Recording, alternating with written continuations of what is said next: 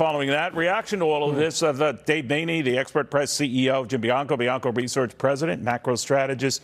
Jim, what do you make of this? If bosses are starting to say we're looking at layoffs, and we've already known that the number of available jobs fell dramatically, that things could be swinging back toward the boss's favor, which in this environment might not be that great.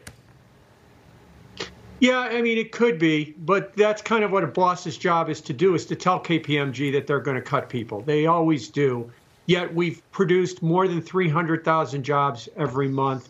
We have a 5-month low in additional claims. Yes, we saw a big drop in the JOLTS report, but we saw one of those 2 months ago and it got revised away. And it's still, even if it's not revised away, we've still got 1.67 open jobs for every unemployed person. That's extraordinary that it's above 1. It's never been above 1. So I get it. Everybody thinks that the labor market's supposed to be in a bad place, but it really isn't. And actually, that's part of the problem for the bond market and the Fed. They want it to slow down, and that's why they've been so aggressive.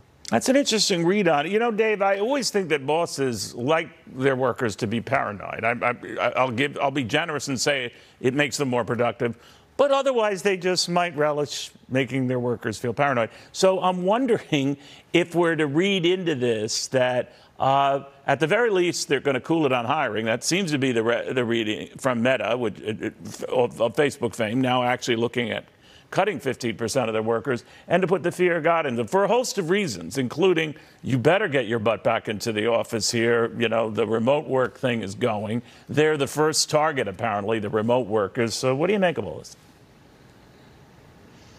Yeah, a lot to unpack there, Neil. Look, I think that the paranoia that you're describing, or the tension that you're saying that bosses want to impart, is coming in part because the bosses are feeling the tension on their own goals and their own expectations and their earnings pressure, and there's no question that the entrepreneurial community and growth companies and software companies like ours are absolutely under capital markets pressure and earnings pressure and sustainability pressure, financial state of sustainability, and that you look and sort of say, what is my employee count and how tightly are they integrated, and are there things I can contract and I never see this guy or this woman, so what does that mean? So there's a lot of dynamics at play, and by and large, they do not augur toward the benefit of traditional jobs and traditional employment relationships. So yeah, there's pressure.